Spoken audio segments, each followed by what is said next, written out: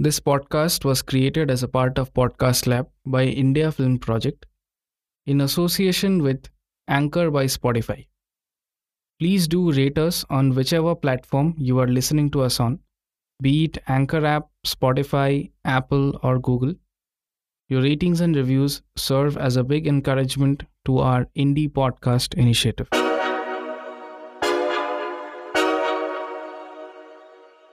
This is Abhishek, your host for Binge Beyond the Box, where we analyze, explore, and entertain you about the whys, hows, what I didn't know that's of the creative content we consume regularly. Popular and offbeat TV shows, movies, and short films.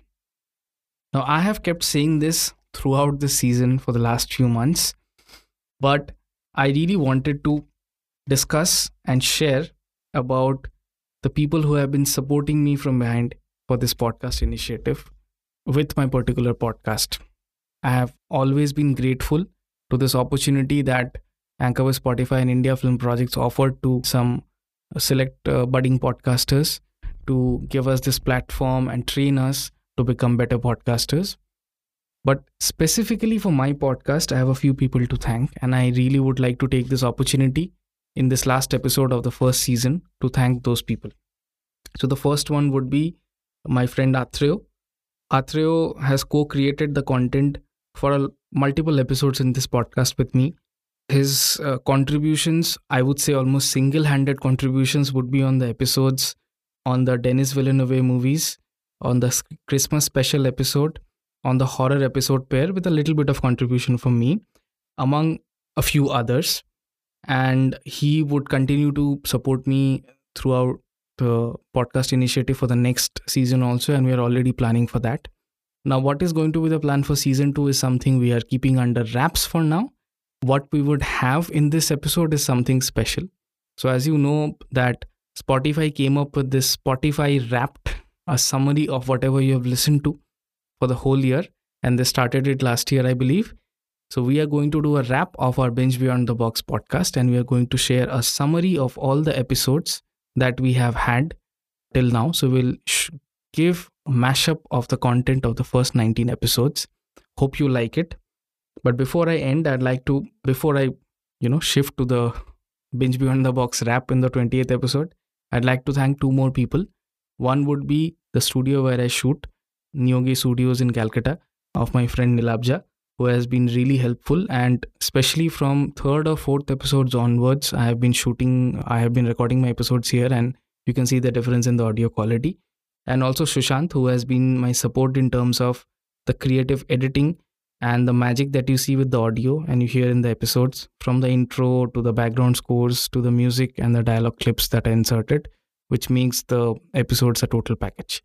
So with this, let's move on to the Binge Beyond the Box Season 1 wrap, and we would see you soon. Hopefully by end of April or first week of May, we are going to start publishing our episodes for Season 2, and we have come up with a crazy idea for Season 2. Let's see. Hope the listeners like it.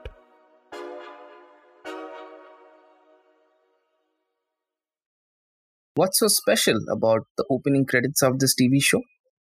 Well, a lot.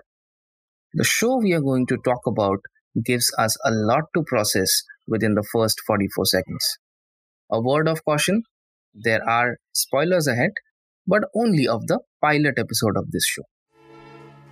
It opens with a silhouette of an executive whose office is crumbling around him, with an animation of him free-falling amidst the glass-walled buildings, with some iconic American ad campaigns and other images of the society in the 60s reflecting on the buildings around him.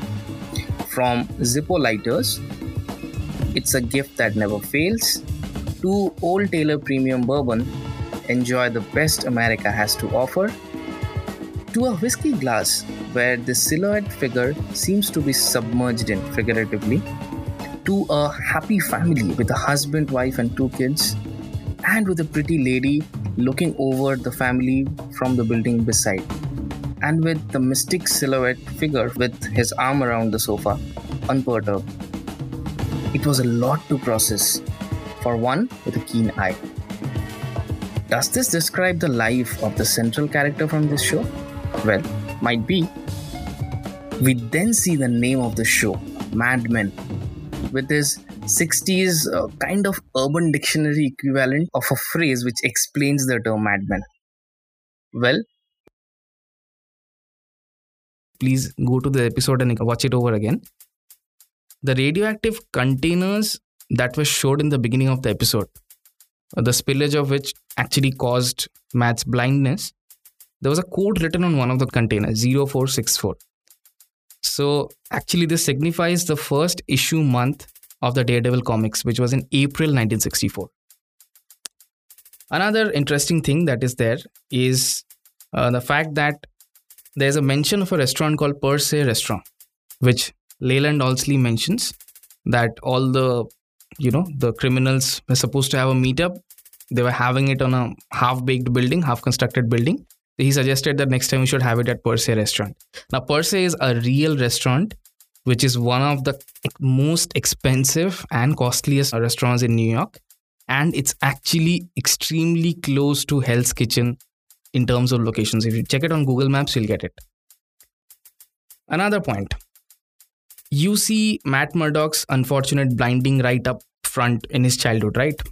Now imagine the toxic sludge that was spilling over from those containers, making its way into the sewers of New York City and mutating 4 turtles and a rat.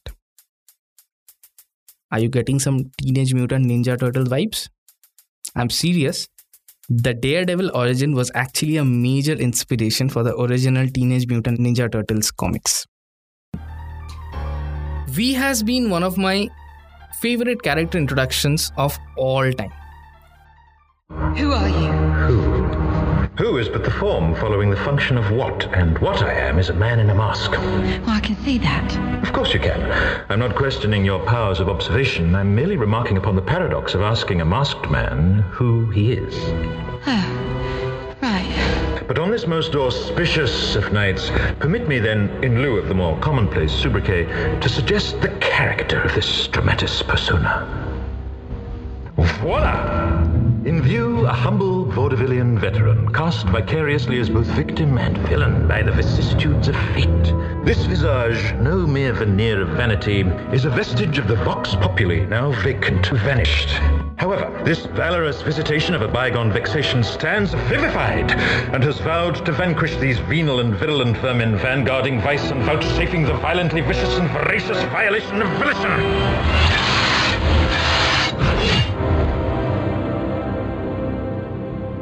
The only verdict is vengeance, a vendetta, held as a votive not in vain, for the value and veracity of such shall one day vindicate the vigilant and the virtuous. Coming full circle is a common theme of Christmas miracle stories, and arguably one of the biggest full circle narratives, that is the next movie that you're going to talk about, is David Fincher's 2008 Christmas special, which is a truly life-affirming story, ideal for Christmas. It's not, however, the traditional Christmas movie, even if it has a central romance that's rather essential to the film. At its core, it's an adventure film about a man who lived life to its fullest, making the most of a weird but liberating condition he was born with, of aging, desperation, and time. The visual shown exactly at 2 minutes 21 seconds is horrific, with plastic bottles and pipes of various shapes and sizes stuck in human throats in a landfill. This is exactly what animals, especially the aquatic ones, go through. The entire reason to turn the vision towards humans could be to make us, the viewers, feel how horrifically we treat animals. Once you get into their proverbial shoes, we feel Most of you must have heard about or seen the movie Catch Me If You Can, where Leonardo DiCaprio assists the role of notorious conman Frank Abagnale. Now imagine you get to read the biography of a quack doctor turned alleged conman from the 1920s and 30s, like Frank Abagnale, end up watching the documentary based on his life, and then decide to make a podcast episode about it. Few weeks later, when you come back from your vacation, you get to know that your podcast episode is being offered to be made into a movie with the exact same name as your episode itself. Sounds like a fairy tale? Well, I'll explain this to you soon. An empty station at night. The station master is sitting alone in his room.